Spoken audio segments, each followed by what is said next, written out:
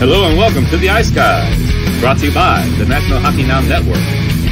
This is the show that takes you into the world of the National Hockey League. Every game, every day, from a betting perspective. With pro sports handicappers, Ian Cameron, Alex B. Smith, and various guests from the world of hockey and sports betting.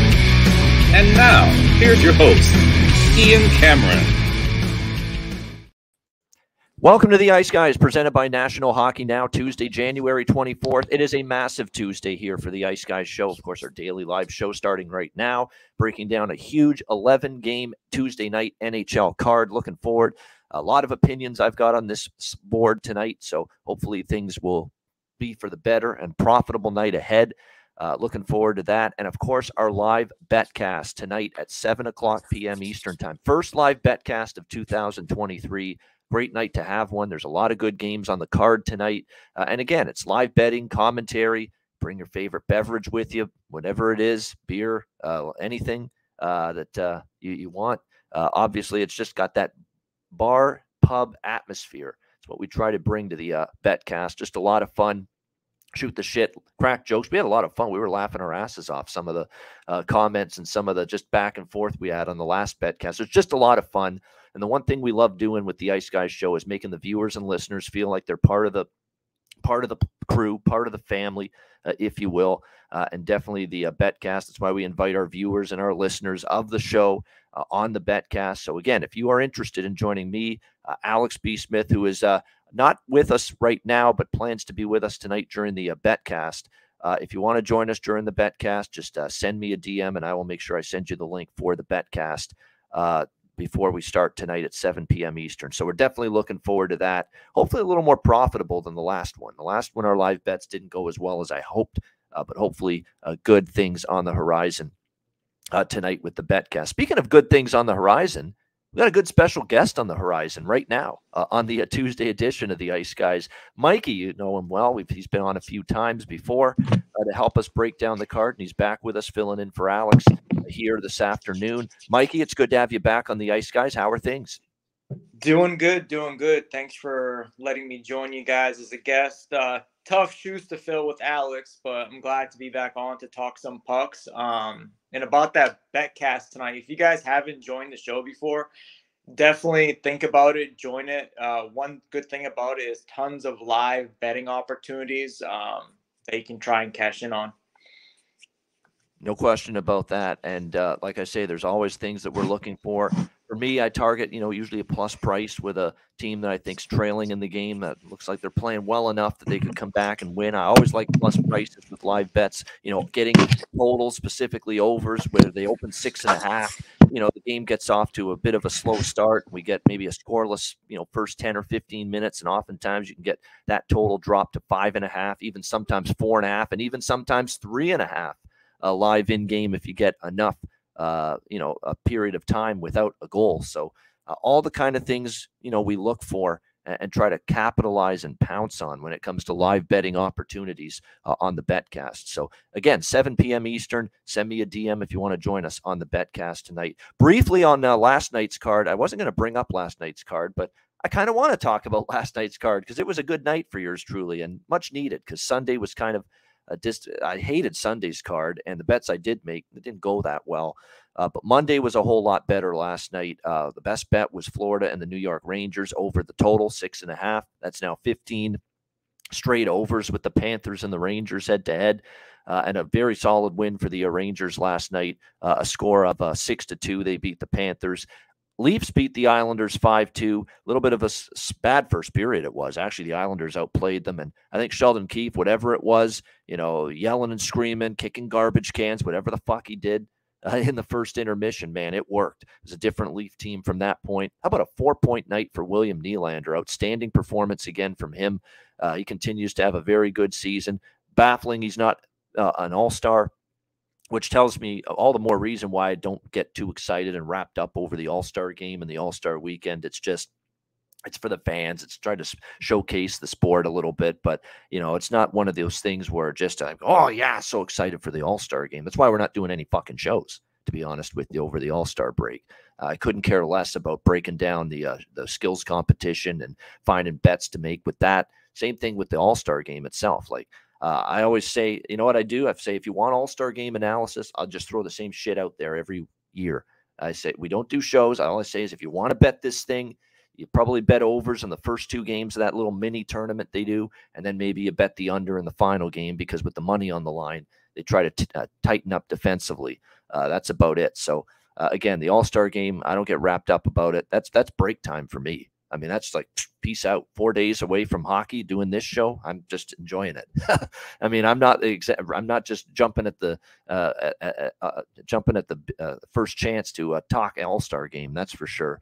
But Nylander not being on the All-Star team definitely was a little bit frustrating and surprising. Frustrating to Leaf fans, I'm sure. Frustrating to everybody. I mean, he's had a good enough season, but nevertheless, he was great last night. Ilya Samsonov was good again last night, too, and the Leafs win 5-2. I had a small bet on the Leafs, an under 6.5 combo, which, again, I told you, every under I touch turns to shit. I've said that for years. And sure enough, I don't get involved with many unders, and I was on that Toronto and under last night for a little bit, but the bigger bet did cash in that game, which was Toronto in regulation, -140. The Sabres, 3-2 in overtime over the Dallas Stars. Just as I said yesterday, true to the way I was basically talking about the Sabres on the show yesterday, and played out perfectly. We say that there's one specific role this team has been very good in this year: road underdogs when they're playing an above average or good hockey team. So an above average or better hockey team. And the Sabres have been very good in this spot lately. Another road underdog cash. They've beaten Colorado, Vegas, Boston, Washington, Nashville, and now Dallas. And don't forget, they beat Edmonton and Calgary, the 2 Alberta teams, early in the season on the road trip out there, when they were big underdogs as well. This is when you bet the Sabres. Road underdogs when they're playing, a pretty decent team. They seem to play well in these situations. At home, they're mediocre. Whether it's a good team or a bad team at home, they're mediocre with their results when they're at home. On the road against a lesser opponent, they're also very mediocre, the Sabres. That's when they tend to lose a little bit. But for some reason, on the road, they're a dog. They're not expected to win, and they step up. They punch above their weight class when they're playing teams like this on the road, and they did that again last night against the Dallas Stars. Very solid effort from Craig Anderson, and congrats to Craig Anderson in his 40s, reaching his 700th game in the NHL last night. Great accomplishment, and the Sabres, a great goal, by the way. Owen Power, I've got the power. Owen Power getting his first NHL goal of the season, and really rewarded for a guy that's, I think, continuing to grow and develop as a solid, I think, a chance to be excellent NHL defenseman. I mean, if you're a Sabres fan, is his development going maybe as quickly as you'd like? Maybe not, but he's definitely making progress. He's definitely making strides in his game. There's no question. And it was nice to see him get rewarded on a beautiful feed, beautiful setup from Tage Thompson last night for the overtime game-winning goal, 3-2. And then the fourth game, Calgary with a 4-3 win against Columbus in overtime in the Johnny Gaudreau Bowl, his return to Calgary. Alex's best bet was the over in that game at cashes, and I like the over as well in that game. And the Johnny Gaudreau props, the goal scorer prop was the only one that didn't get it done. That is the only one that didn't come through at +275, but talked about it. He was going to be looking to shoot the puck a lot more than normal, and make an impact offensively at every chance. Gaudreau in his return to Calgary, and he certainly made good on that. 5 shots on goal for Gaudreau in the game last night, and he had 3 to put that shots on goal prop over the total of 2.5. He had 3 shots in the first period, including, of course, the penalty shot. What a way to start that game. Johnny Gaudreau getting a penalty shot very early.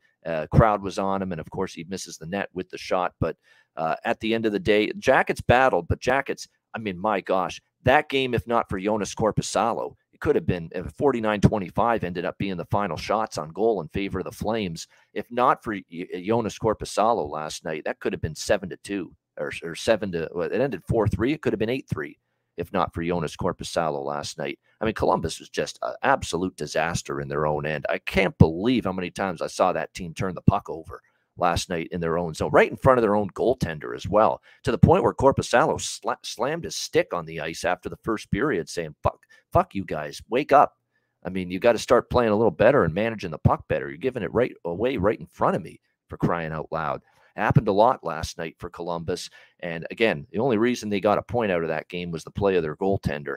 And Calgary gets the 4-3 victory in overtime, spoiling the return of Johnny Gaudreau, who still had a productive game. Like I said, his shots on goal prop that we mentioned on the show yesterday went over, and he also collected an assist and a point, or 2 assists, 2 points for Gaudreau in the game. Some nice setups in the second period there for his 2 points in that game for the Jackets. So solid performance. Great fight, too, with Milan Lucic and Matthew Olivier for the Jackets. Excellent heavyweight scrap as well in that game. So it's a very entertaining game. Normally you don't see that with Columbus, but I figured with everything going on, the atmosphere in the arena, Johnny Gaudreau making his return, you'd get a pretty entertaining hockey game, and we did last night between the Jackets and the Flames. Mikey, how was last night for you? And just some thoughts on the 4 games that took place. Yeah, it wasn't a good night as far as shot props are concerned. All 3 of my guys ended right at 2 shots. I had Heiskanen ended at 2 shots, a couple other ones. But yeah, I was on the under 2 in Toronto.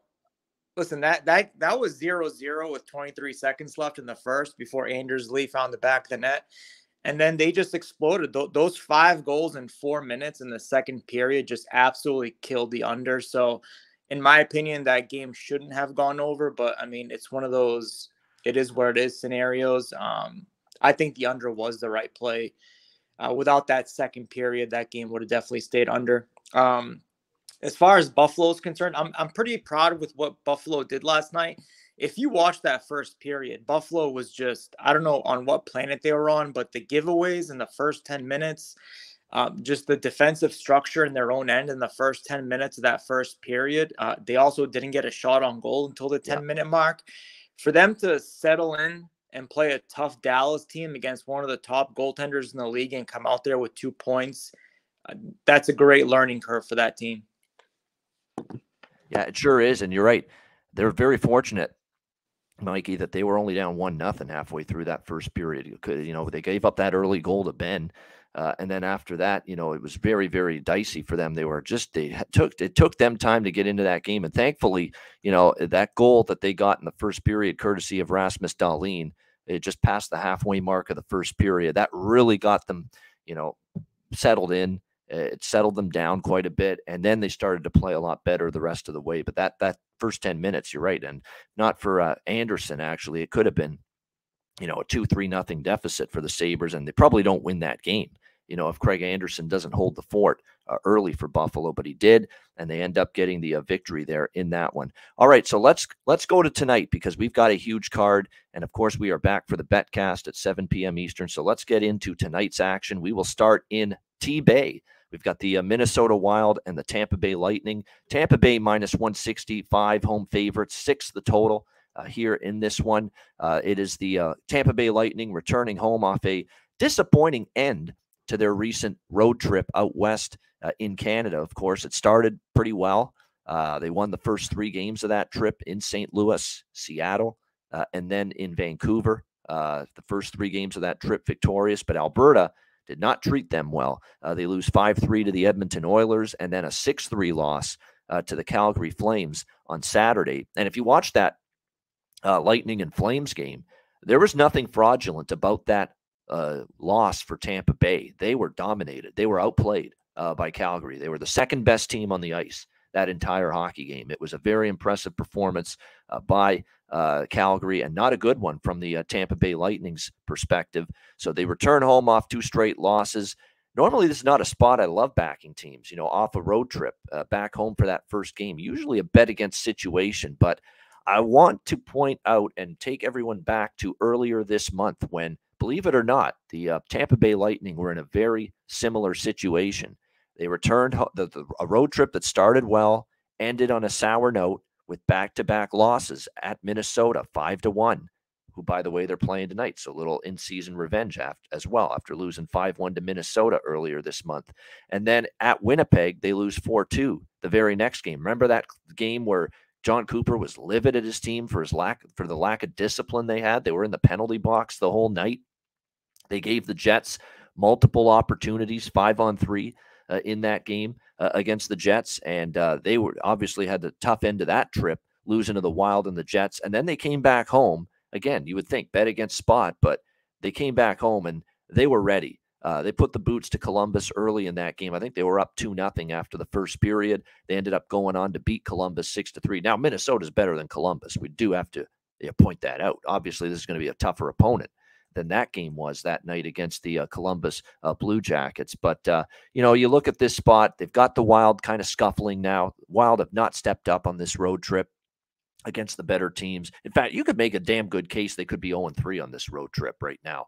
Because that Washington game, they got outplayed by the Capitals, not for Gustafsson, and if not for them capitalizing on their chances, every chance they got seemed to go in the net against the Caps, and they won 4-2, but they didn't play a great game there either. And then they lose 5-2 to Carolina. They lose 5-3 to Florida over the weekend. So they haven't played well on this road trip, and now they're playing a Tampa Bay team that, I think definitely is going to play a good, solid game, or at least want to bounce back after 2 straight losses to end that trip. The very same spot they were in against Columbus earlier this month, coming back home after a 2-game loss to end the road trip. So definitely I feel it's going to be Tampa Bay coming out strong.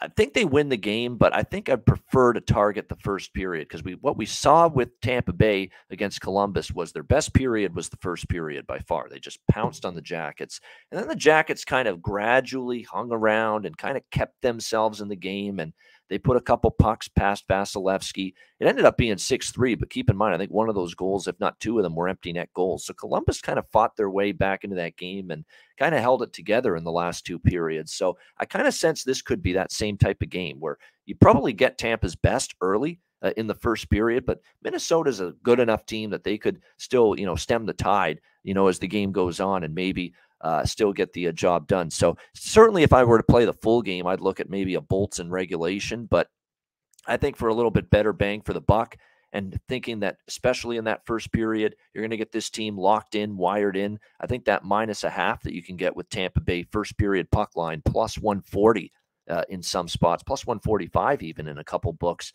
I think that's definitely the best way to approach this game with Lightning -0.5, plus 140, 45 in the first period. And I certainly might look at a smaller Lightning and regulation bet as well. Totals wise, certainly would lean over the total as well. Minnesota's defense has kind of crumbled here in these last few games on this road trip, giving up 10 goals the last 2 games combined to the Panthers and the Hurricanes. Tampa Bay has certainly, I'll tell you what, Vasilevsky's not shutting the door. I mean, he really is not. I mean, he gave up 5 to Edmonton, kind of struggled against Calgary. He's obviously still a world-class goaltender, one of the best in the world. He's going to turn it around eventually, but I wouldn't totally rule out the possibility of Minnesota finding the back of the net tonight. And I certainly think Tampa Bay will against Minnesota, and Marc-Andre Fleury, who will be back in net tonight for the Minnesota Wild. Now, he has played historically very well against Tampa Bay at times in the past, but I think getting Tampa Bay here, I think ready for a peak performance tonight after a rough end of that trip. So Tampa Bay first period puck line, smaller look toward the regulation bet, and maybe over 6 -120 as well. Interested in that. Mikey, what do you think here? Minnesota, Tampa Bay. Yeah, both teams on 2-game losing streaks where both teams surrendered a ton of goals. With the total at 6, it seems like the play should be over 6 with the team's recent forms, but there's something about the way they put out this total that's kind of steering me away from that. Even though Tampa lost 2 in a row, John Cooper wasn't really all that upset with the road trip because they did end up going 3-2, and those Alberta back-to-backs are pretty tough. So listening to Cooper's post-games media availability, he really wasn't that annoyed or pissed off with the team. He was more just disappointed with the 2 straight L's. Tampa had a couple of days off. Although that's not that long off a West Coast trip, I do like them tonight. Like you said, these teams just played 2 weeks ago. Minnesota embarrassed them 5-1. But 2 things with that game. Tampa was on a back-to-back, and they had Elliott in net. All right, so a little bit of a different scenario tonight. Tampa has yet to lose 3 games in a row this season. So you got Tampa off 2 straight L's, a 5-1 loss to Minnesota a couple weeks ago. I like Tampa here. I bet them -1 at plus 103.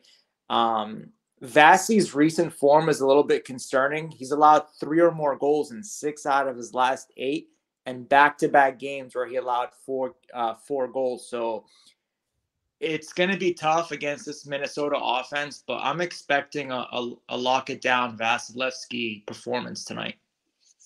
All right, we'll see if you're right. That's gonna. I knew it was something like that. 3 goals or more in 6 of his last 8. That tells you all you need to know. He's not been at his absolute best lately, but like I said, I think the team around him will play a pretty strong game tonight. Again, I don't think you're right. They're as livid as Cooper was. I don't think the team in general thought. I know after the Minnesota and the Winnipeg games, they were not at all happy with their own play. I think after the Edmonton and the Calgary losses at the end of this recent road trip, they're like, yeah, it's frustrating we lost, but we didn't play awful. We still played all right. But I don't buy that about the Calgary game, because I watched that Calgary game.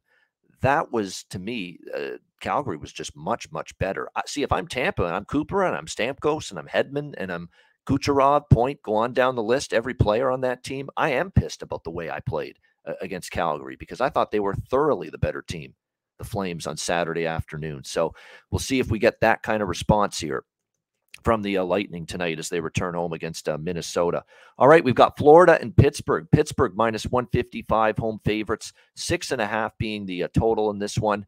The Penguins, again, they're back in that price range where, laying $1.55 with this team, I'm not comfortable doing that. I did take a chance with them against New Jersey Sunday afternoon, but they were an underdog. They were in a favorable spot, and they actually played a very solid road game. I don't think they gave the Devils much.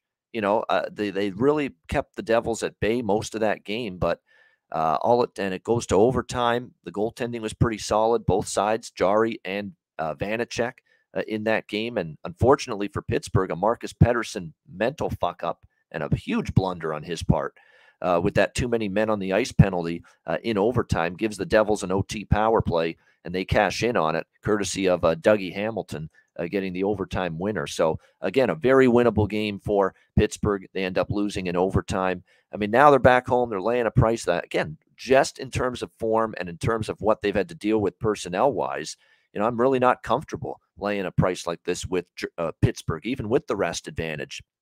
And knowing that Florida's coming in here on the second of back-to-back games on the road after losing 6-2 against the New York Rangers last night. Certainly Pittsburgh, again, has the schedule in their favor, but a team that is just not winning games easily, if at all, right now. I mean, the wins were Ottawa at home in a back-to-back after losing in Ottawa the previous game. And the other win was Anaheim, 4-3 in overtime by the skin of their teeth.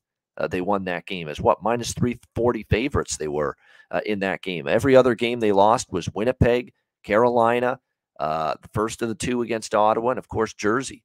Yeah, and if you go back further, their other wins were Vancouver and Arizona. So it's just, who have they beaten of quality, of substance, this Penguins team? Nobody. And I think Florida, for all their flaws and all their faults and all their struggles defensively, which just continue, another 6-goal allowance. They're routinely given up, 4 goals to their opponent. But their offense, for the prior to last night, they did face Shesterkin. I thought Shesterkin and the Ranger D was pretty good. But prior to that, the offense was starting to percolate a little bit. They had gone 5 straight games scoring at least 4 goals. It's not like Pittsburgh's shutting anybody down of late. Now, Jari being back has helped. Jari, in fact, the last 2 games, he's played very well. So your one concern for Florida here is you got a goalie that's really, really played well 2 games returning. But still, I mean, overall, this is a team that has definitely picked things up offensively. And it's a Pittsburgh team in front of their goaltenders. They've still had issues in their own end defensively. And you're going to have issues when you have Jan Rutta out and Chris Letang still out, 2 key blue liners. And Jan Rutta is one of their better shutdown, stay-at-home defensemen. So they miss him. Nobody will talk about it because Jan Rutta is looked at more as a depth defenseman, but he's just a roadblock defensively. He blocks a shit ton of shots. He's always in pretty decent position. He'll put someone on their keister when they're in front of the net to clear the traffic and make life easier on his goaltender. He'll do all those things for you. And now you don't have him on the ice if you're Pittsburgh due to injury. So that's not going to make your blue line any better. As far as the goaltending for Florida, obviously Lyon got the start again last night. Bobrovsky's been MIA. He's been unavailable due to a lower body injury. I wouldn't expect to see goalie Bob tonight, and I certainly wouldn't expect to see Alex Lyon on a back-to-back. So assume it'll be Spencer Knight making his return because he was just recently called up from the AHL, and he was available to back up Alex Lyon last night against the Rangers. So you would assume Paul Maurice is going to give Spencer Knight the start, and he'll be able to make his return here tonight for the Panthers in this game. And look, Spencer Knight's got a lot to prove, quite honestly, because if you look at his track record before his recent stint away from the team, he had given up 4, 3, 4, 7, 3 goals in his last 5 starts dating back to December the 6th. So his recent form really wasn't good before his recent absence. So we'll see what we get from Knight here in this game, but certainly the lean is over the total, 6.5. I would certainly consider a bet in that direction. Florida's been a team I've been betting some overs with lately. Took over against the Minnesota Wild. Toronto, Florida was a game I bet over the total. The Montreal game I did not, and I probably should have. But, we've been, and of course, last night, my best bet on the show was Rangers Panthers over. So over 6.5 would be the way I'd play it. And sidewise, again, we have our bet cast tonight. Maybe we'll find something live at an advantageous price based on the flow of the game. What do you think here, Mikey? Panthers, Penguins? Yeah, like you said, from a side perspective, this is pretty difficult to figure out who's going to win this one. Florida played last night. In my opinion, that was a brutal game for Florida. In my opinion, they got embarrassed last night. Just can't find the back of the net. I understand they win against Igor, but you would think it'll be a bounce back form for Florida tonight against a divisional opponent. But Florida's brutal on back-to-backs, 1-4-1 this season on back-to-backs. And on a back-to-back off a loss, Florida's 1-3. So they've showed no life that they can bounce back in the second game off a loss. Also, how's Knight going to look? He's been off for 2 weeks. I understand he had a conditioning stint. But last we saw of Spencer Knight, he allowed 21 goals in his last 5 starts. 4 goals, 3 goals, 4 goals, 7 goals, 3 goals. And now his first test is on the road against Pittsburgh. I mean, that's a tough ask for the kid. Jari's looked a lot better since coming back from his little injury, but in his career against Florida, 3.09 goals against average. Save percentage isn't too bad. It's at 90, but he's allowed 17 goals in his 6 games against Florida. So although this has been an under series head-to-head, I'm hoping it'll be a scoreless first period and we can get a 4.5 and bet this live over the total. I'm not sold on Pittsburgh. What is it? 4 wins in January. And like you said, it came against Arizona, Vancouver, Ottawa. I mean, I don't know what's wrong with this team besides their back end is hurting right now. Just something's off with Pittsburgh besides that. So I think it's just one of those where you hope the first period is scoreless and grab an over 4.5 live. And I'm just looking at it right now. It looks like, as far as Letang, there is a chance he's back tonight. We'll see if that is indeed the case for the Penguins. And obviously, you're talking about a guy that's been for the last decade plus in his career. Terrific offensive-minded. Not that he's bad defensively, but he's very good, obviously, in terms of getting the puck up the ice and all that. So, and again, we haven't seen Letang. Now, Letang's had a lot to deal with, of course, passing of his dad just recently, and he's missed the last, I think, 10 games it is now for the Penguins going into tonight. So if he returns, we'll see about that. Game time decision right now he is for the Penguins in this game. But, yeah, I like over 6.5. And like you said, that strategy isn't a bad idea either. If you don't like the 6.5, you can always wait for, better numbers and better prices in game. As far as the prop market goes in this game, it goes without saying, Jason Zucker. I mean, a broken record, I'm sure I'm sounding like by now in terms of talking about Jason Zucker, but just someone that's brought all-out effort every night, it seems, for the Penguins. No question. He's been feeling it for them offensively of late. 3 goals and 4 points in the last 4 games for Zucker. Don't sleep on Rickard Rakell either. He's been excellent for the Penguins with 6 points, 3 goals in the last 5 games for this Penguins team. So there's 2 clear prop choices if you're looking at Pittsburgh tonight in this one. Florida, on the other hand, we said it yesterday as well. There's some lineup shuffling going on with them, but Eetu Kulmint-Luostarinen has been such a nice depth offensive piece for them this year. Chris Tierney, someone to keep an eye on for the Florida Panthers. He has been called up from the AHL from the Charlotte Checkers. He was called up yesterday, and he got into the lineup last night and played 13 minutes, and I didn't know he was going to be up as high in the lineup as he was. Paul Maurice had him centering the second line for the Florida Panthers last night between Matthew Tkachuk and Carter Verhaeghe. So if you can find, player props on Chris Tierney here tonight, he's not going to be priced properly.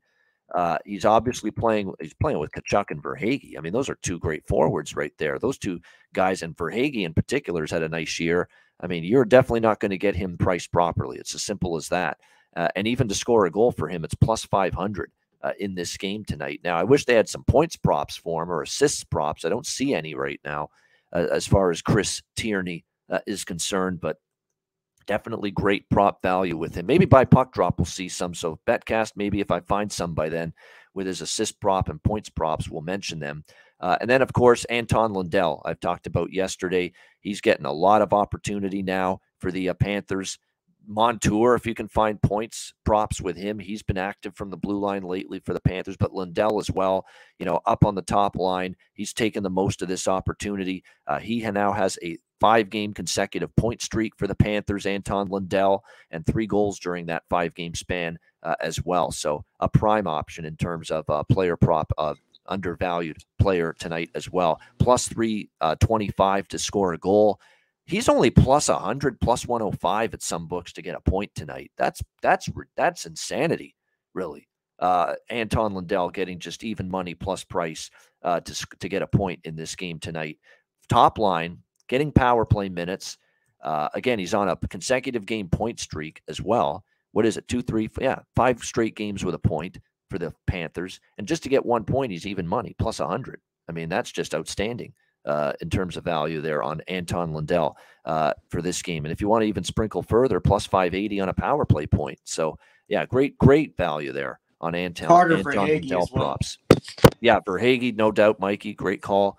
He's been good. Now, you don't get the value with him, but, I mean, you still, at the end of the day, if you cash a ticket, it's still worth it. And plus 200, plus 220 for him to score a goal, for him to get a point is only minus 120. That's pretty good. Like, this is a good prop game. There's players that are lined in terms of their goal prop and their point prop that shouldn't be where they are. Verhaeghe shouldn't just be minus 120. Anton Lundell should not be plus 100. Yeah. Yeah. Sorry to interrupt. 5 straight. Go ahead. 5 straight games for Hagee with a point. All right. Yep. 1, 2, 3, 6 points in his last 5 games. He's crushing his shot prop. Of course, last night he ended at 2. But before that, 4, 4, 6, 3, 4, crushing his shots, crushing the points. So Verhaeghe is a strong look too. No doubt. I mean, you're right. 5-game point streak for him, for Lundell. And again, Lundell plus 100 to get a point, and Verhaeghe not much more expensive. Minus 120, minus 125 to get a point. So yeah, definitely great options there for the Panthers in terms of the points prop, player props for that game tonight. No question. All right, as we continue along here, LA Kings, Philadelphia Flyers, LA minus 130, road favorite, 6 the total. It is a huge card, 11 games. And with the Betcast tonight, there are going to be a couple of games on this card where I'm saying pass pregame, and we'll reevaluate things when the game gets underway, and we'll see how it starts, and we'll look for some live opportunities. This is one of those games. I don't have anything, side or total, pregame. Philadelphia I'll say this about Philadelphia. Obviously, we know what the record is, 20 and 28. Obviously it's not been a great season. They're have a team with a losing record, as we all expected. But there's no doubt they have been, their effort level, their defensive effort, their work ethic, and just overall their performance level, especially lately, it's far exceeded any expectations anybody had of the Flyers coming into the season. And lately, they have been good after a bad game. They lost to Toronto. They shut out Buffalo next game after that. They got blanked by Boston 6-0. They beat Anaheim handily 5-2 after that. They have the disappointing 4-1 loss to Chicago. They bounce back and they beat Detroit in their next game. They've been a nice bounce back team lately.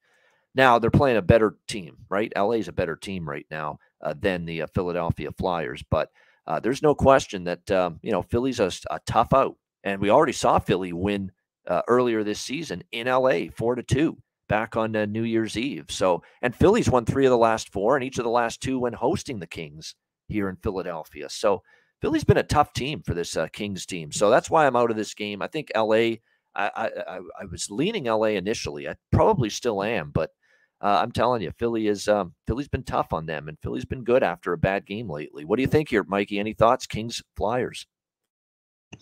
Yeah, I'm like you. I don't have anything from a total or side perspective. I'll be quick on this one.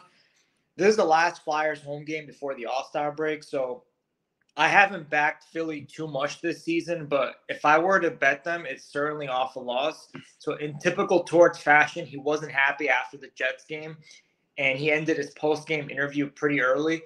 Since Philly got embarrassed in the first period against Winnipeg, I believe 3 quick goals for Winnipeg. I think we're going to see a much more focused Philly team here, at least in the opening frame. So if I were to tackle this, it'll be first period Philly money line at even money.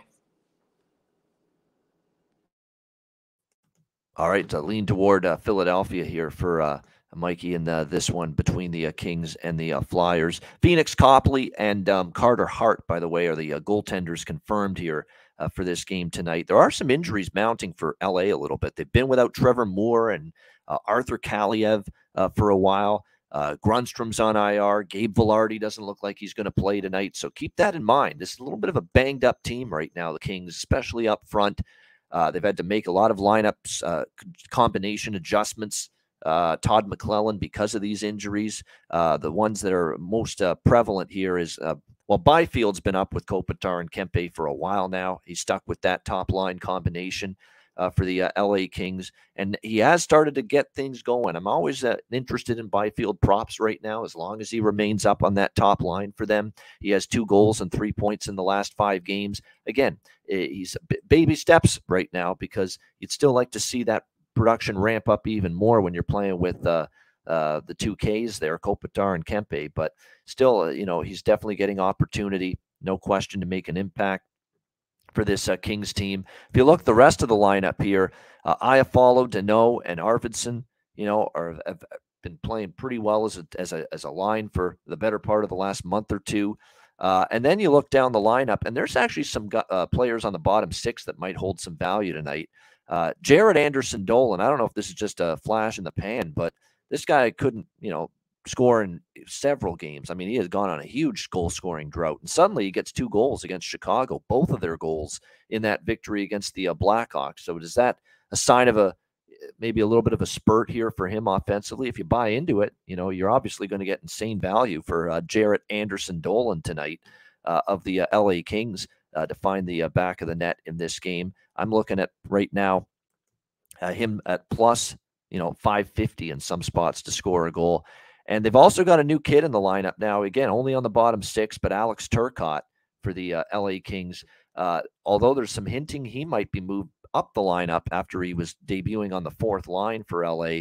We'll see if he moves on up. He did have 1 shot on goal, even with only 8 minutes of ice time. They said he played a pretty solid game for the LA Kings. He's only 21, but we'll see if he moves up the lineup a little bit. But for someone that's just making his debut and didn't get a shit ton of ice time, he was apparently very noticeable in the Chicago game the other night. So some interesting looks there as far as the prop market goes. When you look at Philadelphia, it's definitely been Kevin Hayes starting to get going. Of course, the all-star representative for the Philadelphia Flyers is now up to 15 goals, but he's certainly played a lot better offensively for them in recent games. Morgan Frost is starting to find his offensive touch just a little bit, which is about time, because we know it was always there for him, but finding it and playing and, improving his game at the NHL level has always been a concern for him. Lawton's been pretty good with points lately for them. Owen Tippett has cooled off a little bit, did get a point, though, against Winnipeg. But like I said, Morgan Frost now has points in 4 of the last 6 games for the Flyers and 2 goals in the last 4 games. So finally, someone playing on the top line center spot for as long as he has. Morgan Frost on this Flyers team is starting to make more of an impact. So those are prop considerations I'd have for this one. All right, the Boston Bruins, can they be stopped? They are minus 420 road favorites tonight in Montreal against the Canadiens. The old rivalry renewed here, 6 the total in this game. This will be a fascinating game to watch and on the Betcast, and I'll throw out some leans, but I really want to see. This is a perfect Betcast game because The one thing I know about Montreal is if you give this team an opponent and a reason to be excited and fired up and say, yeah, we want to play well, we want to win tonight, they can be a dangerous team, Montreal. And we clearly saw that on Saturday night. They got up for Toronto. Toronto's like a Stanley Cup. There's not going to be many Stanley Cup type of games for Montreal this year when you're one of the worst teams in the NHL and you're going to be in the draft lottery hoping to win the Connor Bedard sweepstakes.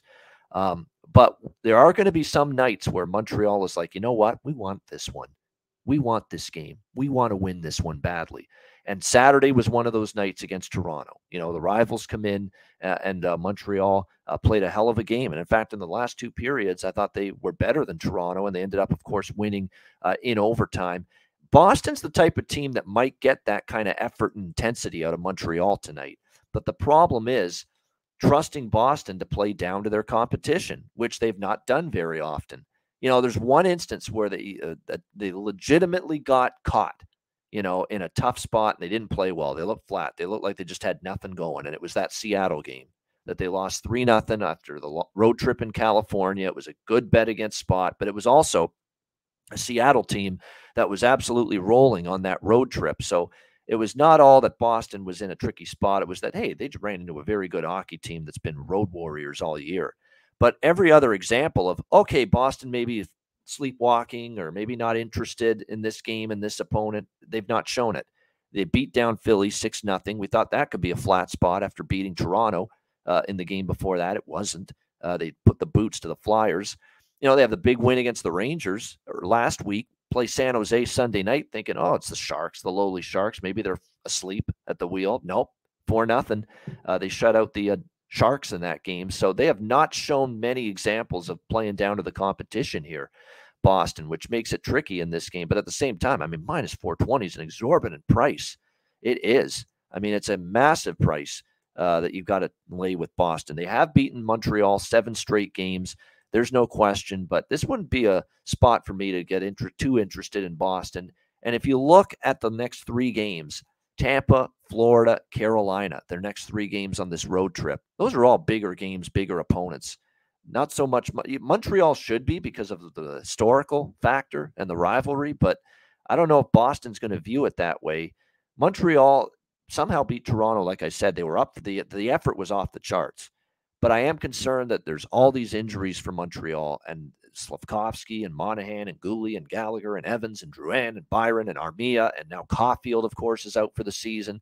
And they've had to go with Sam I.M., Montembeault all these games in a row because Jake Allen's banged up. You know, that's why for this game, my leans right now, believe it or not, are maybe a Montreal plus 1.5 if you want to be a little bit more safe, plus 130, you know, because I could see that Boston being an opponent that fires up this young, spirited Canadiens team, just like Toronto did the other night. But at the same time, they're also coming off that Toronto game, and maybe they have difficulty ramping up that level a second straight game. That's why I want to watch this game play out in the first, 5-10 minutes. Let's see what Montreal looks like. Let's see if they've still got that same, energy level and that same intensity they brought against Toronto Saturday night. If they do, if they look like they're going toe-to-toe with Boston, they're getting chances, they're making Boston work in the defensive zone, then I might get interested in a live bet on Montreal, just like my leans right now are toward at least the plus 1.5 on Montreal. But if I see Boston just doing Boston things and just asserting their dominance, asserting like they usually do that they're the better team, then I might pump the brakes and say, you know what, let's put that idea to rest, put that idea to bed, to look toward the Canadiens. It's a great live betting game, in my opinion, and a great night to have a game like this on our BetCast tonight. What do you think here, Mikey? Boston, Montreal. Yeah, I wish Montreal was healthy because there's no better rivalry to watch in sports than the Bruins and the Canadiens. I mean, this is a series that Boston has just been dominating lately. 8 of last 10, Boston's handled them. Montreal, like you said, Ian, Montreal will be up for this. They love matchups like this when they're facing Toronto, when they're facing Boston, but I don't expect much scoring coming from Montreal. They're just gutted. Boston should easily win this game by a couple goals or more. I don't see Boston taking it easy either because, like you just said, they have a tough stretch coming up in the next 7 days. At Tampa, at Florida, at Carolina, which ends their January schedule, and then to begin February at Toronto. So very tough stretch coming up. People can say they might lay down on this one. They're not going to lay down. Boston will handle Montreal tonight. You also have Montembeault confirmed in net for Montreal. Here's his numbers against Boston: 1-3, .899 save percentage, 4.18 goals against average. Boston just buries this kid whenever he faces them. But Boston is unbackable at these prices. So I did do a parlay with this. It's Boston money line along with another team that we'll talk about later that will bring this price down to -110. Yeah, no question. Montembeault was very good in the first period. It's worth noting in that Toronto-Montreal game, very important to point out that Montreal had a horrible first period, and they were actually fortunate to only be down 1-0. But it seems like Toronto kind of went to sleep after that. Actually, it was 2-0, I should say, for Toronto after the first period. And Montreal was very fortunate to get that 2-1 goal. And then once they did, they took over the game. But they did get off to a bad start against Toronto. They were able to overcome it.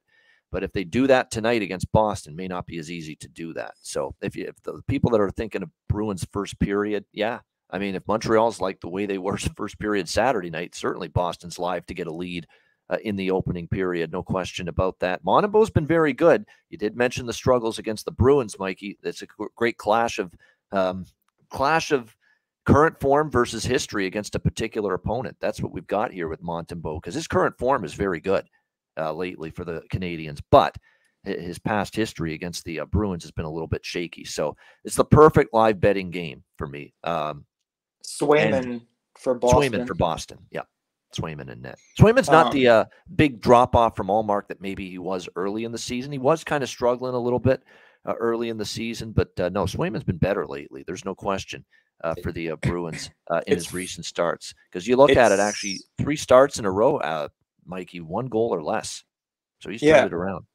That's what I wanted to say. When I see people on Twitter, when they see Swayman confirmed, I swear they think like Helen Keller's confirmed between the pipes for Boston. I mean, this is the best. I think it's Aaron Dell or something. Yeah. This is the best 1-2 tandem in the NHL. And I know I'm from Boston. I'm not trying to really be a homer with this, but Swayman, 7 out of his last 8 starts, 2 goals or less. I mean, this guy's a solid 1A. He's not a 1B. He's not a number 2. This guy would be starting in any other NHL team. So, I mean, like you said, he's not a drop-off from Allmark. This is a solid tandem. Yeah, he's been solid. He's been really good lately, in fact, for the Boston Bruins. Like I said, in October, you could have said, hey, what's wrong with Swayman? But it was a long time ago. He's played a lot better here the last few games for the Boston Bruins. All right, San Jose, Detroit. We've got Detroit -150, home favorite, 6.5 the total in this one. My first lean is over, always with, again, San Jose and a lesser team, Detroit. Now, Detroit's gone under in 2 straight, and finally we saw an under with San Jose in the 4-0 loss against the Bruins. But let's keep in mind before that, this San Jose team was going along at a very strong 7-1-1 clip to the over 9 games before that. And yeah, I think we'll get back to something similar here in this game. Detroit had 31 shots, and Derek Lalonde after the game against Philadelphia the other night said, we had chances, we just didn't put it away, and so they did, and if the bottom line is when you got a team that's got held to 1 goal, that had opportunities, didn't find the back of the net, chances are they rectify that. The focus is that in practice. When you only score 1 goal, you focus on that. And you bounce back here against a San Jose team that gives up goals in bunches, you're probably going to have a bounce back offensive night as a team here if you're the Detroit Red Wings in this game. But San Jose is, for all their struggles, they're only 2-7 in their last 9 games. Struggles have been defensively. The team is still somewhat capable to score goals. If you look during this stretch, going back their last 10 games, they've scored 5, 4. They did only score 2, but against Boston.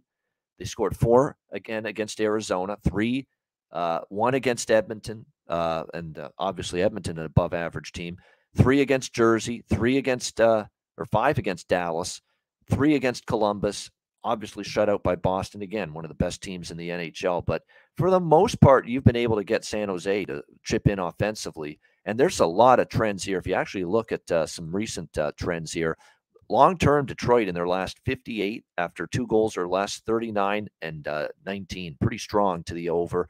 The San Jose Sharks, like I said, have been trending over. The interconference games against Eastern Conference foes for San Jose have also been trending over the total as well. So that's basically the direction I would go here in this game. It's going to be James Reimer for San Jose and Ville Husso, your goaltenders, in this game for their respective teams. Like I say, with Husso, he was good against Philly. It was a lot better, but still, his recent games, he's not been nearly as sharp.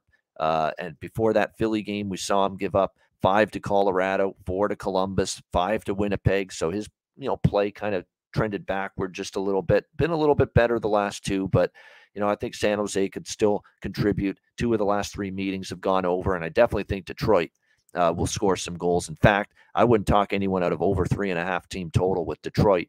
I might do a split here in that regard, a team total Detroit along with that full game over in this game. What do you think here, Mikey, with San Jose Detroit? Yeah, this is a tough game. Sharks lost to Detroit 7-4 a couple months ago. Sharks get shut out by Boston last game, and then they got beat by Columbus 5-3. It's just tough to back this Sharks team right now, but I'm also not about to lay a price on Detroit either, so this is a pass for me. Hopefully a low-scoring first and try and bury the over live. Definitely. It's one of those games, too. If you don't like the 6.5, and you could always wait, get a 5.5 or better in-game, and we've got a live bet cast tonight at 7 p.m. Eastern time to be able to try and do that. No question. This could be one of those games where if you don't like that pregame total, you can always wait and look to see if you find a better number during the game itself. All right. Next game here on this. And by the way, prop-wise, basically, I'd kind of look more toward Detroit props. I think they're going to be more of the assertive offensive team. Not tonight. Not that San Jose won't score, but, I'd be looking at Michael Rasmussen. I'd be looking at Jonathan Berggren's finally on the top 6. It's about friggin' time. What took so long? I have no idea, but this kid has been noticeable, and now he's finally going to get some more ice time. Look, he's got a prospect that's got some offensive upside. Bertuzzi being out, I think, is what's opened up this spot for Jonathan Berggren to move up the lineup for the Red Wings, because Tyler Bertuzzi's on the injured list again for them. So keep that in mind. I think that could present some prop value here with Berggren tonight against the San Jose Sharks. All right, next game on the slate here, we've got the Vegas Golden Knights taking on the New Jersey Devils. New Jersey here, minus 180 home favorites here in this game. The total currently 6.5 across the board. This game's ESPN Plus, by the way. Vegas and New Jersey, exclusive game, ESPN Plus, with Bob Wischusen calling the play-by-play of this one.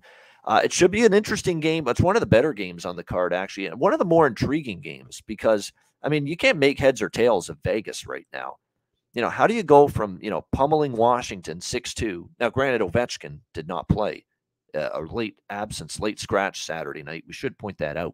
But how do you go from that, even with Ovechkin out, still a solid win? How do you go from that to losing 4-1 to Arizona the next night and getting dominated, by the Coyotes in that game? Now, it'll say on the shots on goal, 36-22 for Vegas. I watched a lot of that game. I thought they could have gotten some better quality chances than they did. I think really only in the third period did they carry the play to Arizona. I thought their play was mediocre. They didn't have a good first period, in my opinion. And to me, there's just lulls in their game, too many lulls in their game right now, the Vegas Golden Knights. And you can't have lulls. You can't have games where you're kind of going through the motions, not when your just artillery has been severely weakened by all kinds of injuries, like the likes of which the Golden Knights have right now. You're still without Theodore and Whitecloud on the blue line. Howden, Carrier, Mark Stone is still out due to an injury, upper body. We're not going to see him probably for at least a few more games. So, you've got to overcome all of this. You can't have, passive efforts.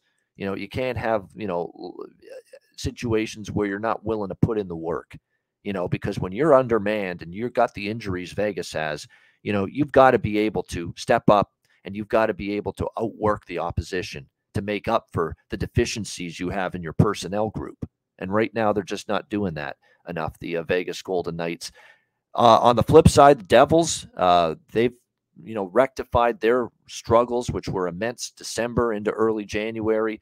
They've now turned it around. They're 6-1 in their last 7 games. The only loss was in overtime at the end of that road trip in Seattle. So they've got their game back together again. That being said, it's a big price, and it's still a Devils team that for the duration of the regular season, they're a 500 home team, 12-12. And you counter that with a Vegas team that has actually played their best hockey all season on the road. They've actually won more road games, one more road victory this season for Vegas than they have at home. Where historically T-Mobile Arena has been just such a huge home ice advantage for them. This year, they've been road warriors, though, 15-6, the Vegas Golden Knights on the road this season. So I think I'm tempted by Vegas in this spot. Off a bad game against Arizona, that's got to leave a bad taste in everybody's mouth, the way they played in that game against the Coyotes on Sunday night. And if you actually look at New Jersey here, while they're 6-1 in their last 7 games, the Ranger win was an overtime win. Carolina was a close game. They beat Anaheim big. Who cares? Anaheim stinks. New Jersey, there was some empty net goals that padded the lead there. The San Jose win took a shootout. Seattle game they lost, but that went to overtime. The Pittsburgh game Sunday afternoon back home, that took overtime. So they're winning games, but they're not winning games comfortably. They're not winning games easily. This probably is going to be a tight, close, competitive game. The draw might be worth a sprinkle. I mean, New Jersey's gone beyond regulation, 3 straight games. No doubt that might be worth a look. Last year, when these teams played, we saw, again, a 5-3 win for Vegas in New Jersey. And keep in mind, one of those goals, I believe, was an empty net goal. So that was a close game. New Jersey won in Vegas 3-2 last year. That was a close game. So, draw, maybe a little shot with Vegas plus 150. I'm certainly leaning in those 2 directions here. What do you think, Mikey? Golden Knights, Devils? Yeah. Anytime I see Vegas at these odds, 140, 150, to me, you got to back them. But the problem is I don't like how this team plays when Mark Stone is missing out of the lineup. And I don't think Jack Eichel's 100%. His game has definitely dipped a lot. I just don't think health-wise he's 100%. Whatever nagging injury he's had lately, I just don't think it's healed completely. It's the 5th loss in the last 7 games for Vegas, where they've gone outscored 24-17. The schedule is only going to get tougher for them. I agree with you. It's Vegas or pass. New Jersey is winning, but that's their 5th overtime game in January. So, like you said, they're winning, but they're barely scraping by. So I'm going to have to think about it a little bit more, but it's going to be either Vegas or pass.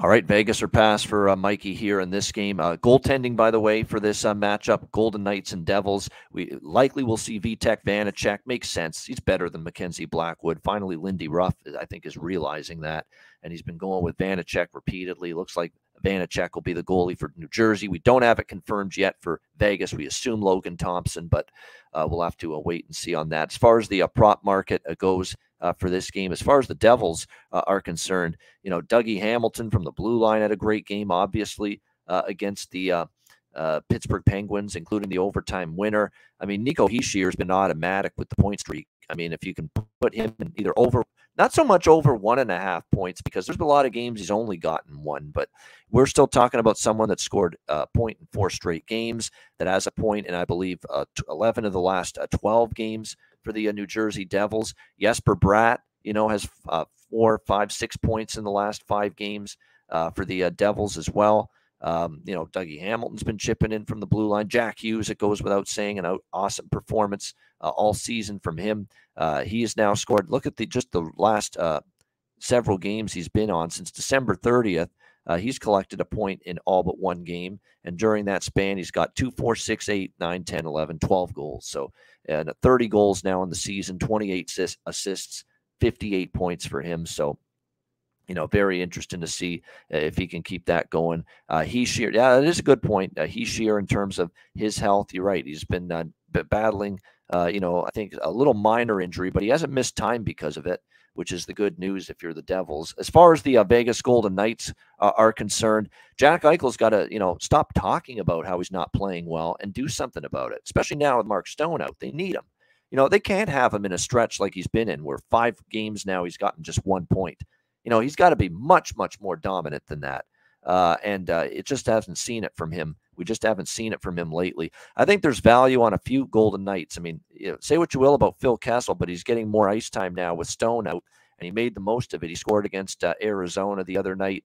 Nick Waugh I think is definitely someone that's a little undervalued right now. He had a goal and 2 assists against Washington, 3 points. Paul Cotter is another one. He had 2 goals against Washington. So if Eichel's not going to get it done, those are some players you could look at. Our old friend Michael Amadio, who, we were just having a great time of it, betting his props for a period of time. He finally cooled off for a stretch there, but he did produce over the weekend for the Vegas Golden Knights as well. I mean, he's still playing on the top line with right now with Stevenson and Eichel, and we saw Amadio get a goal against Washington. So that kind of broke him out of a little bit of a slump offensively. So and again, still getting those top line minutes right now for the Vegas Golden Knights. He might be worth a look as well. All right, great stuff. That is the first half of this Tuesday card. Mikey and I will be back with the last half of this Tuesday NHL card. Hit the like button if you're watching on YouTube, and we'll be right back after we hear from Gramco. All right, whether you or your team's game is on the field, screen, racetrack, or the ice, Gramco is for the game. Grown by farmers who spent years developing premium hemp genetics, Gramco provides customers with consistent quality Delta 8 products ready for any occasion. Gramco currently offers numerous Delta 8 products such as vape cartridges, disposable vapes, pre-rolls, gummies, wake and bake coffee, and more. Gramco offers an enjoyable legal high delivered discreetly and directly to you, and is also available at many American retailers as well. Get the best Delta 8 cannabis products on the market shipped quickly and discreetly from Gramco. If you visit www.thegramco.com, use promo code ICEGUYS, you get 25% off of any order, and all orders on the site that are $50 and higher are shipped free with standard shipping. So live elevated with Gramco and check out their wonderful Delta 8 products today.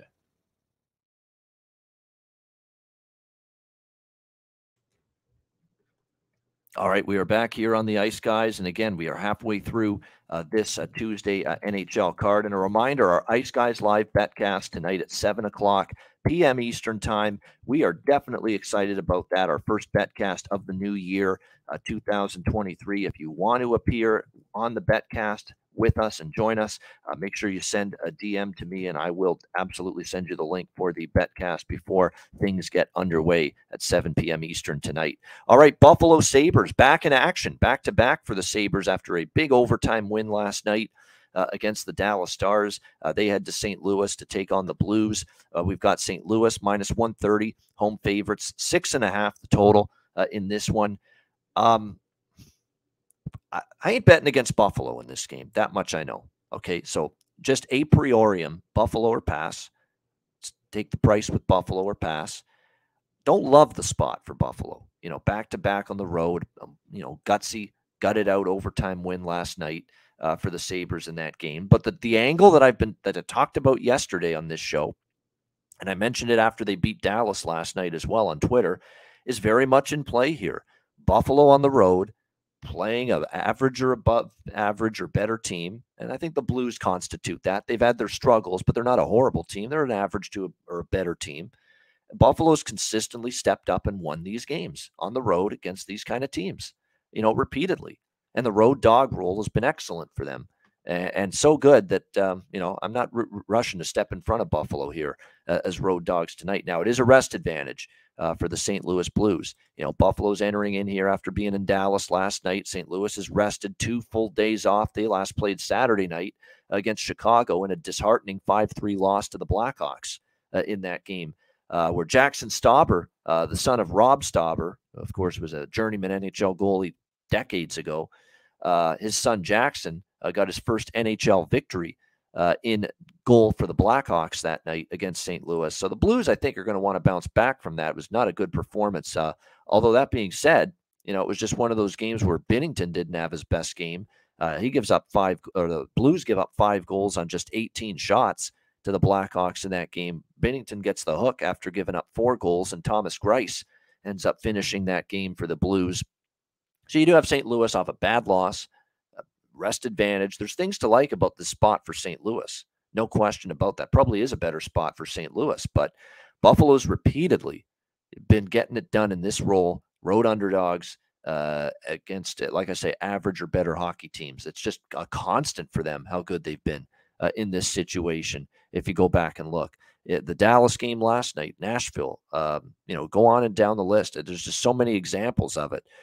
Colorado, Vegas, Nashville, Washington, Boston, Dallas last night, the Alberta teams early in the season. I mean, they have been against better teams on the road. It's been amazing how well they've done. If only they could have that kind of schedule for 82 games, you'd get more wins and less mediocrity and less inconsistency out of the Buffalo Sabres. So, we'll see how this one goes. But again, we talked about how in terms of the goal prop markets here, Dahlin continues to, we got to start considering, I do at least, taking more advantage of Dahlin because he's just been, a point-producing machine. He can score goals from the blue line. Haven't cashed in as much on that as I would have liked. I've mentioned Dylan Cousins worth a look lately. He was held off the score sheet last night. Doesn't mean that's going to happen tonight necessarily, but definitely I think Buffalo or pass. I do think the over, you got to bet it based on series history. 6 straight overs with these two teams, Blues and Sabres. 6 straight games have gone over the total. Goaltending tonight, it looks like it's going to be Ukko-Pekka Luukkonen, or at least I would assume it's going to be UPL here for the Sabres on the second night of a back-to-back. And for the St. Louis Blues, will they give Jordan Binnington the opportunity to get back in net and bounce back from the bad outing he had? The answer is yes. He has been confirmed as the starting goaltender tonight for the St. Louis Blues in this game. So I definitely am on the over. And right now, Buffalo or pass from a side perspective. Probably will get involved in that in some form. What do you think here, Mikey? Buffalo, St. Louis? Yeah, it's been a long homestand for St. Louis. I believe this is their 7th straight home game, but they'll be going out on the road for the next week before the All-Star break. I locked in Buffalo yesterday at plus 140.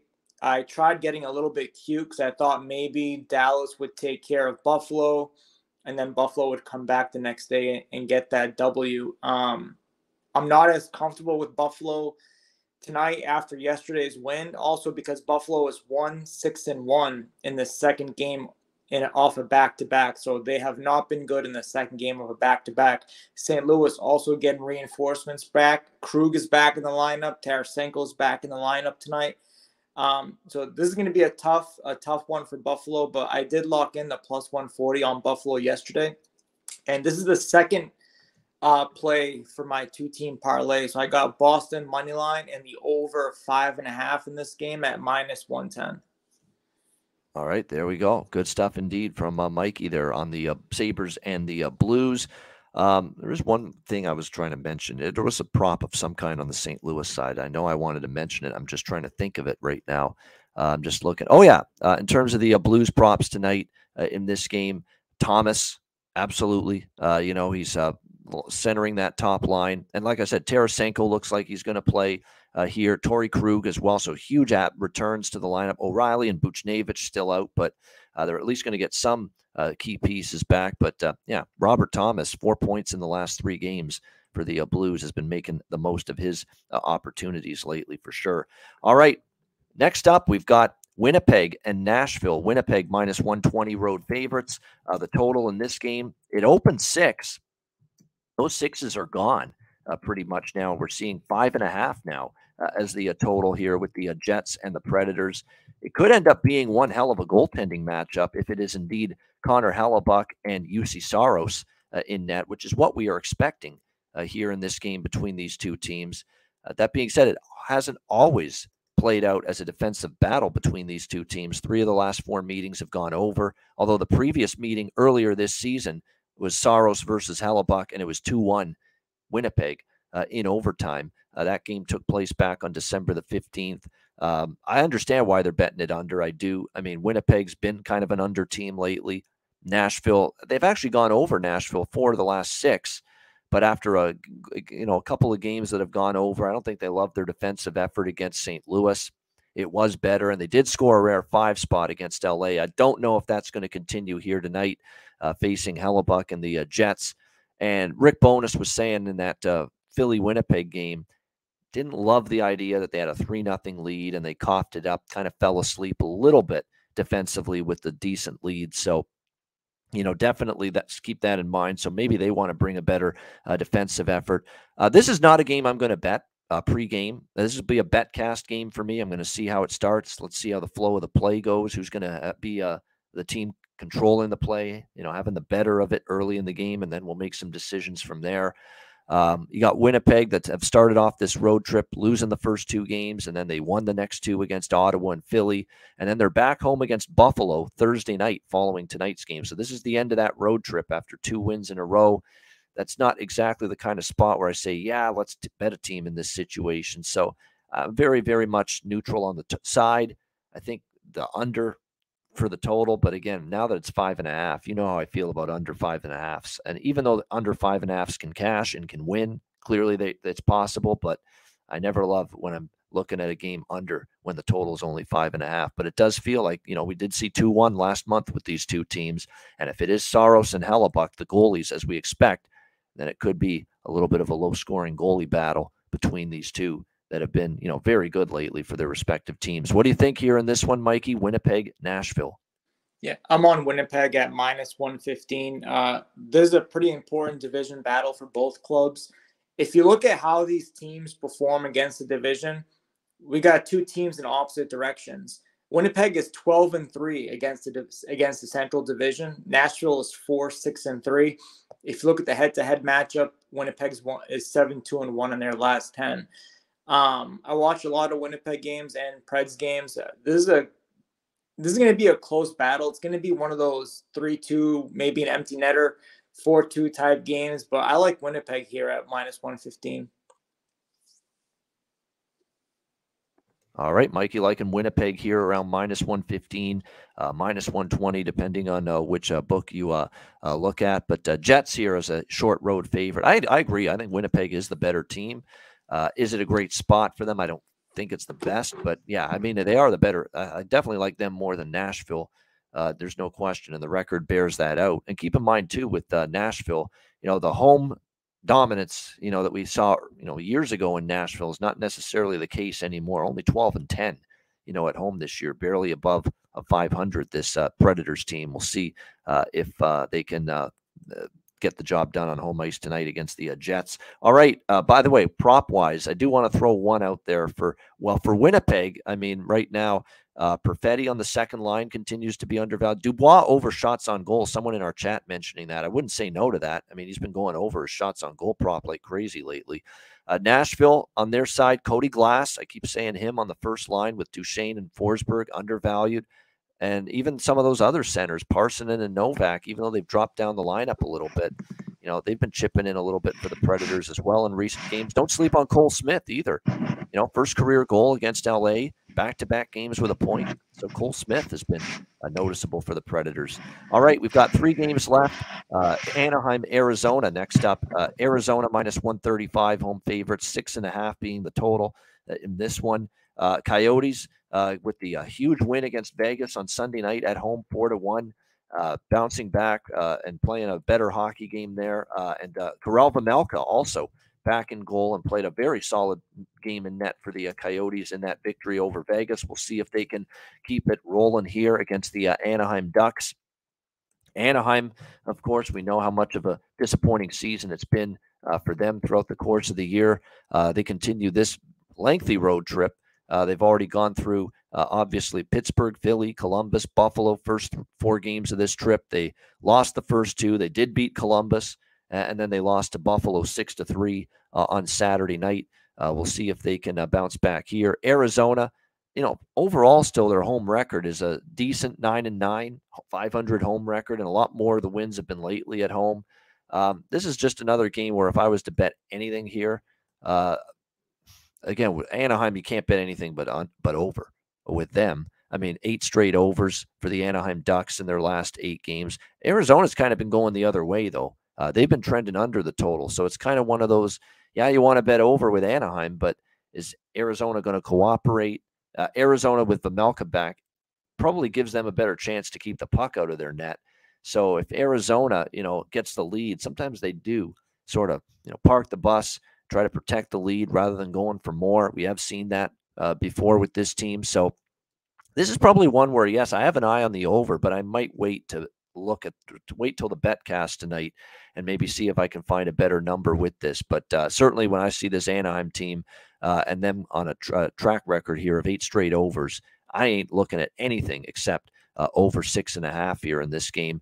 Might even be better to zone in on Arizona's team total in this game 3.5. We did see them finally hit 4 goals against Vegas in their last game after being shut out by the Dallas Stars in the game before that, and the Washington Capitals. They were on back-to-back shutouts, Arizona, shutout losses before beating Vegas. So, again, we're seeing Anaheim give up 6 to Buffalo, 5 to Philly, 4 to Pittsburgh, 6 to Jersey, 6 to Edmonton, 7 to Boston, 4 to San Jose. You get my point. I mean, a lot of games they've given up at least 4. So the Coyote team total over might be the better look here in this one, 3.5. What do you think here in this one, Mikey? Ducks and Coyotes? Yeah, this is reminding me of the Detroit game. I have nothing on this one. Like you said, if we get a live opportunity with the over, I'll consider that. It's kind of tricky back in this over 6.5. I want to see who's in net for Anaheim. I guess it doesn't really matter whether it's Gibson or the other guy. Both haven't been great, but this is tough. It's an easy stay away game for me. Definitely either going to be Gibson or Stolarz. We'll see who it's going to end up being for the Ducks. Projected right now to be Gibson, but again, no confirmation as of yet for goaltending on either side, although I'm pretty damn sure we're going to see Vejmelka again after he returned and was victorious against Vegas on Sunday night. All right, we got 2 games left. Next up, it is Washington and Colorado. Definitely one of the more intriguing games of this Tuesday night slate. We've got the Avalanche minus 125, actually to minus 130 in some spots as well as home favorites. The total in this game, Capitals and Avalanche currently sitting at 6, shaded to the under. Alex Ovechkin, game time decision, I guess, would be the big headline here for this game. We'll see if he suits up for the Capitals. It's going to be kind of a wait-and-see approach from Peter Laviolette. Of course, he was a last-minute absence, of course, against Vegas over the weekend. We'll see if he's able to return here against Colorado. This is a really, really tricky handicap for this game because I don't know if I want to go against Colorado. They've got their game going again ever since the team meeting. They're undefeated, 5-0, since they held that closed-door team meeting following the loss against Chicago at the end of that road trip, which concluded 12 days ago. And since then, they return home. They pummel both Ottawa and Detroit by a combined score of 13-3. And then they go on the road for that 3-game trip, Calgary, Vancouver, and Seattle, and they win all 3 of those games. So, the Avalanche are definitely starting to realize that, hey, we got to crank up our sense of urgency here. We're on the outside looking in for the Stanley Cup playoffs if the season were to end today. And if we want to make it, we've got to just play better hockey and get our game together again, both ends of the ice. And what I like about Colorado is they've had games where their offense has exploded, showing more ability to put the puck in the net like we've become accustomed to from this team. And it's helped that McKinnon's been back, and Rantanen and Lehkonen, and Nichushkin, of course, just recently came back from an injury. They've also gotten the likes of Newhook, Compher at times, Rodriguez stepping up offensively to help out. Still banged up on the blue line with Josh Manson on IR, Bowen Byram on IR. Cale Makar, by the way, has already been ruled out tonight once again with his upper body injury. So this will be the 4th consecutive game that Cale Makar will be out of the lineup for the Avalanche tonight. And of course, the other defenseman that might not play tonight is Erik Johnson, the old veteran, day to day. He got injured in practice on Monday or did not practice Monday, rather, after getting injured against Seattle. And he may not go tonight either. So you could be looking at a very, very ravaged blue line tonight for the Avalanche. There's a potential anyway for 4 players that would normally be in your top 6D, that would normally be in your starting 6 defensemen. There's a possibility 4 of them are out tonight for the Avalanche. So that could be a little bit of a concern here for Colorado. Off that road trip's a little tricky. I think Washington could be live in this spot especially if Ovechkin plays, because obviously we saw they did not have the right response against Vegas without number 8 in the lineup. They lost 6-2. But there's a lot of money coming in on Washington. I think it's a combo. Perfect road trip. Come back home, lay an egg. We saw Seattle even do that. Remember Seattle against Tampa Bay? They had a great road trip. They came back home. They lost. I think there's people thinking that could happen to Colorado here. So it's definitely not a Colorado spot. I'm with them 100% there. It's not a Colorado spot. And Washington, but by the way, in Colorado, they've actually played extremely well here. They've won 4 of the last 5 meetings here in Denver. So if you actually look at it, and they're 6-1 actually in their last 7 visits to Denver to take on the Avalanche. So the Capitals have done well here over the years. And yeah, Washington to me are nothing as of right now. And I've been on Colorado a bunch during this little run they've put together. But Caps are definitely in the better spot. They were getting a really good price. Money's really come in heavy on the Capitals. You're not getting as good now at plus 110, plus 115, but totally understand the money move, and I lean in that direction as well. Washington plus price. What do you think here in this one, Mikey? Washington, Colorado. Yeah, money has definitely come in on Washington. One thing with Washington and Peter Laviolette teams is it's rare you're going to get 2 or 3 bad games in a row. If you look at Washington's schedule since October, it's a rarity to see them lose more than 2 in a row. I know they've only lost 6-2 against Vegas the other night, but one concern is Washington has been missing key players in and out of their lineup all season, whether it be Oshie or whatnot. But now you're missing Oshie. He's on a personal leave. You might be missing Ovechkin. That's 2 heavy hitters out of the lineup. I can deal with a no Oshie, but a no Oshie and a no Ovechkin, tough hill to climb. So like you said, it all depends on if Alex Ovechkin is playing. The way the money's come in on Washington, I think Ovi's playing tonight because it's gone down 15, 20, 25 cents in the last couple hours. So you also have Darcy Kemper coming back to Colorado for the first time. He didn't fare well against Washington earlier this year, got shut out 4-0. So we'll see how Kemper performs first time back in Colorado. But like you said, it's not a Colorado spot. This is a tough one. I need to see if Ovi's in the lineup, and if he is, it might be a play on Washington. All right. Yeah, I think Ovi will play. I just get that sense. But yeah, Oshie is away from the team for personal reasons, as you mentioned. Birth of his child, his wife giving birth, so that's the reason. He's away from the squad. He won't be in today. He's already been ruled out, Oshie. Although we did mention that, remember last year especially, without Oshie, they weren't good at all, Washington. They had a terrible record without TJ Oshie. This year when he's been out, they've been better without him. You know, they haven't been as bad when TJ Oshie's missed time. But certainly if it is Oshie and if, as Craig Laughlin would say, if they're both out of the lineup for the Capitals tonight in this game, OV and Oshie, Joe B, I think going to be trouble here to get that puck moving up the ice and get that big power play going in this game, Joe B. I love doing that Craig Laughlin impression. The long-time, of course, television analyst of the Washington Capitals. But, yeah, no doubt if they have both Ovechkin and Ovi out of the lineup here for Washington, will hurt. But I think Ovechkin's going to end up playing when it's all said and done going into this game tonight against the Avalanche. All right. Final game, and believe it or not, this is a shit show with these two teams because they both suck this year. Yet this is a sick in the head to say it, but this is actually a very intriguing hockey game tonight based on the circumstances. The Chicago Blackhawks taking on the Vancouver Canucks. The Canucks head coaching debut of Rick Tocchet, who leaves the TNT studio and ends up going to take over a gig that I wouldn't envy him, but here he is in Vancouver and now making his debut at behind the bench as head coach of the Vancouver Canucks. We've got Vancouver minus 230, home favorites, 6.5 being the total in this game. I don't care what the situation is. There's no way I'm laying minus 230 with Vancouver. No way. It's just not happening. There's no way I'm interested in doing that shit. No way at all.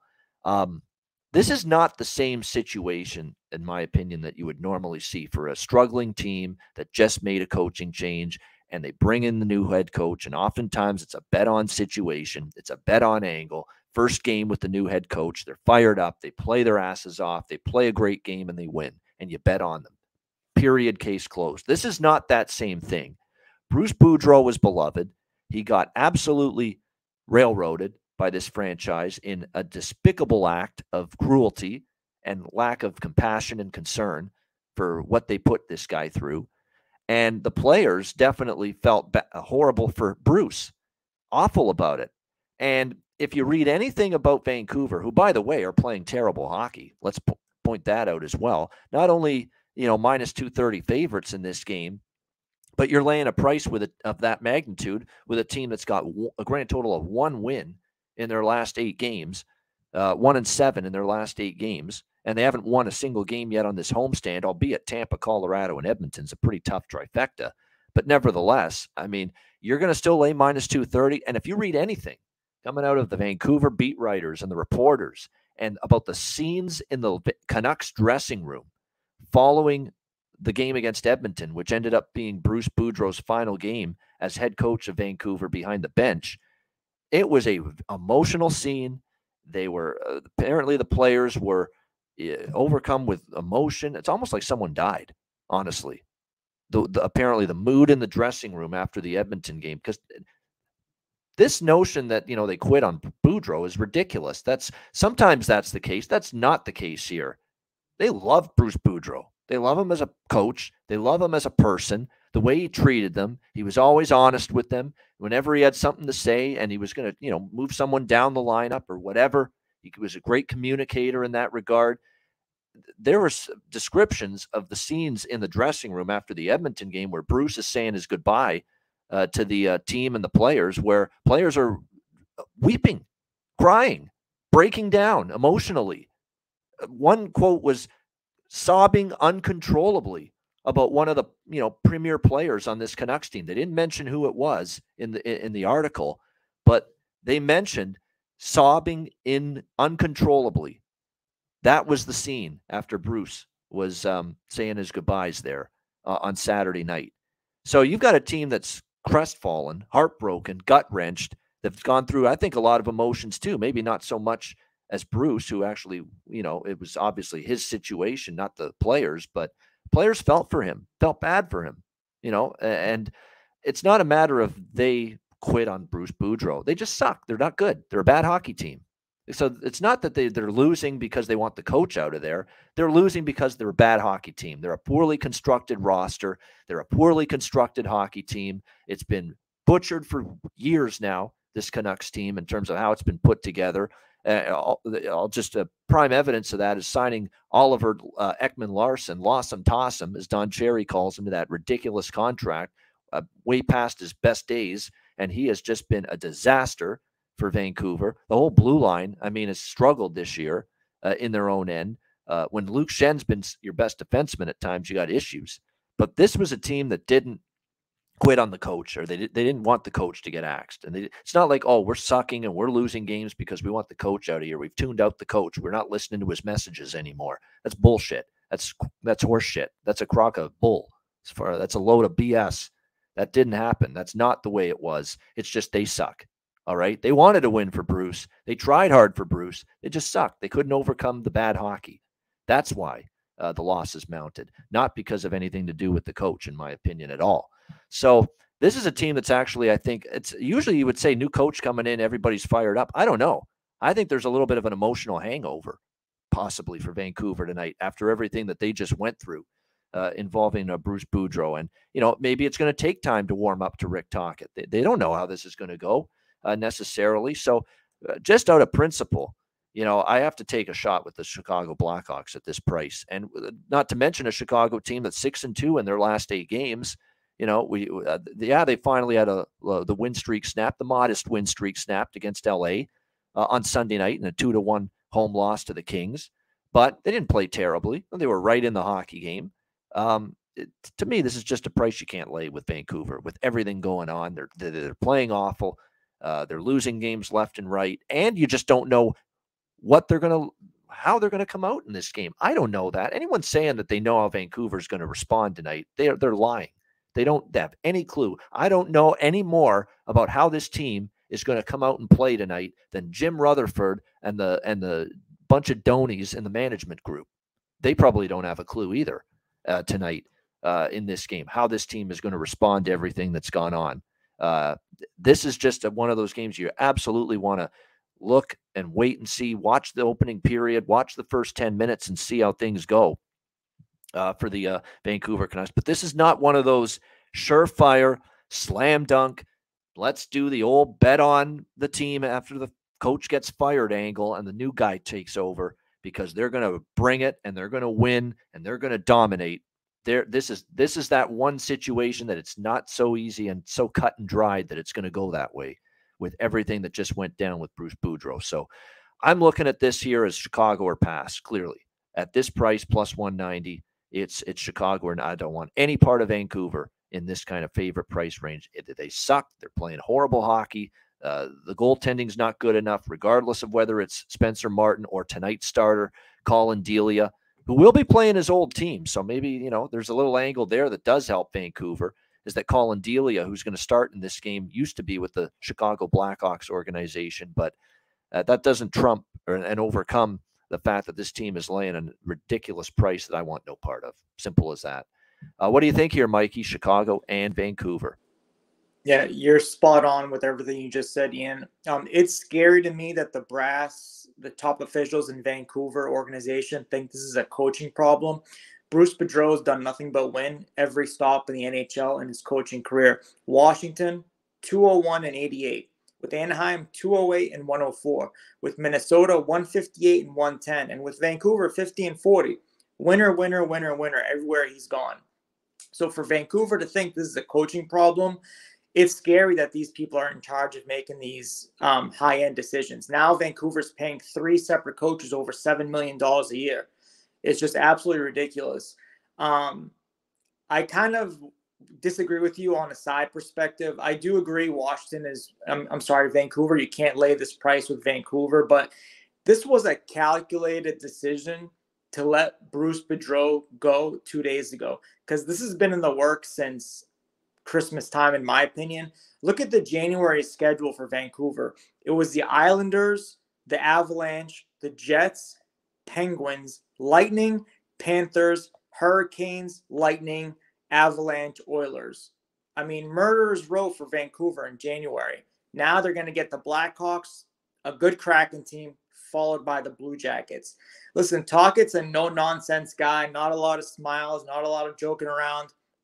I get that team is not happy that Bruce Boudreau left, but Tocchet's a no-nonsense guy. So as bad as Vancouver has looked, I'm backing them in the first period, -0.5 at +130, and I'm taking them in regulation at -138. I do think they get the W tonight.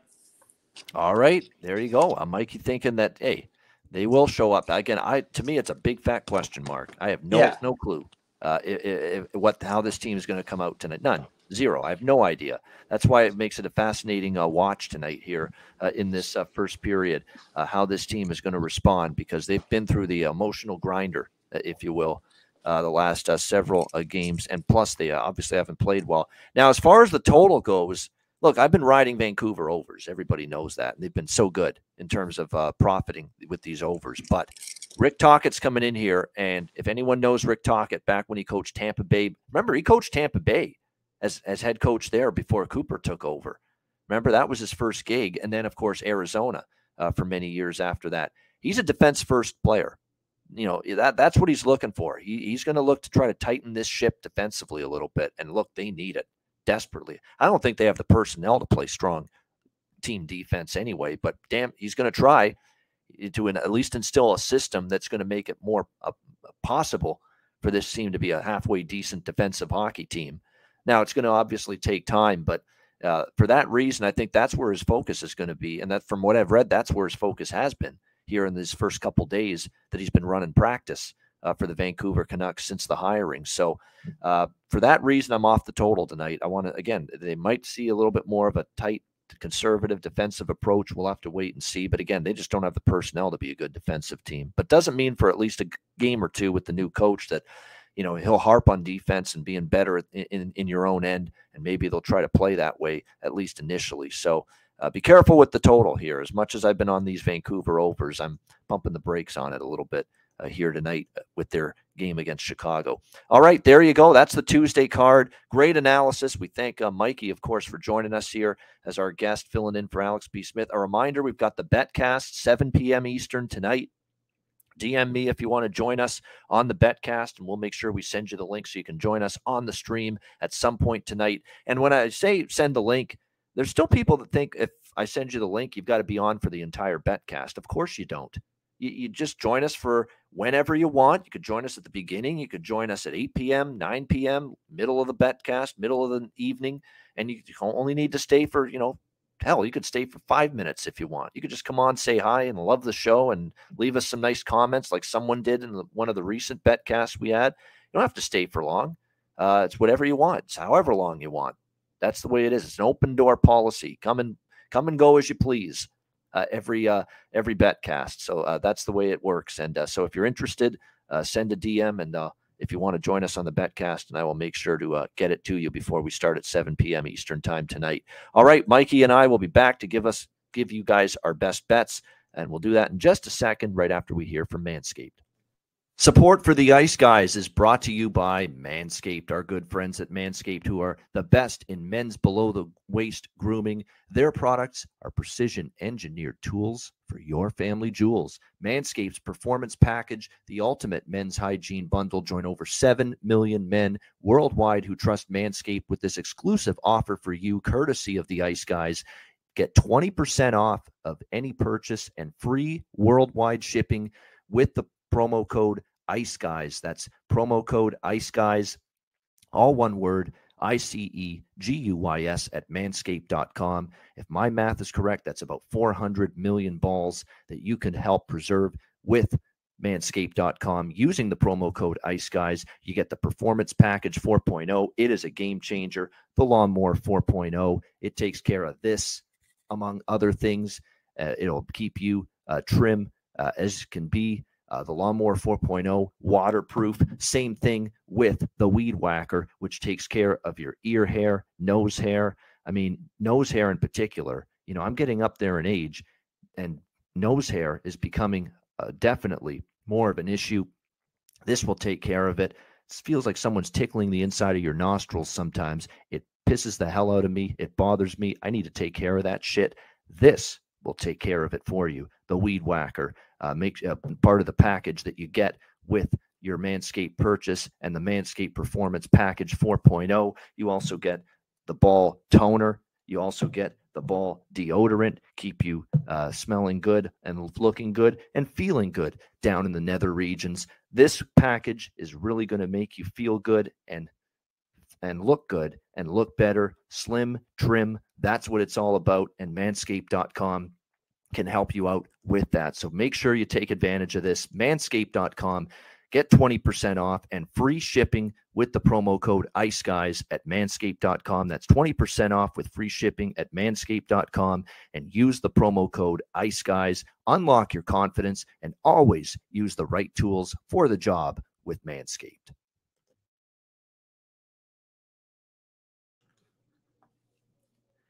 All right, we're back here on the Ice Guys, and it is time for Best Bets to wrap up this Tuesday edition of the show, although we're back again for our live betcast later tonight, and our guest on the show here today will also be part of that betcast tonight. Mikey, what do you like for Best Bet?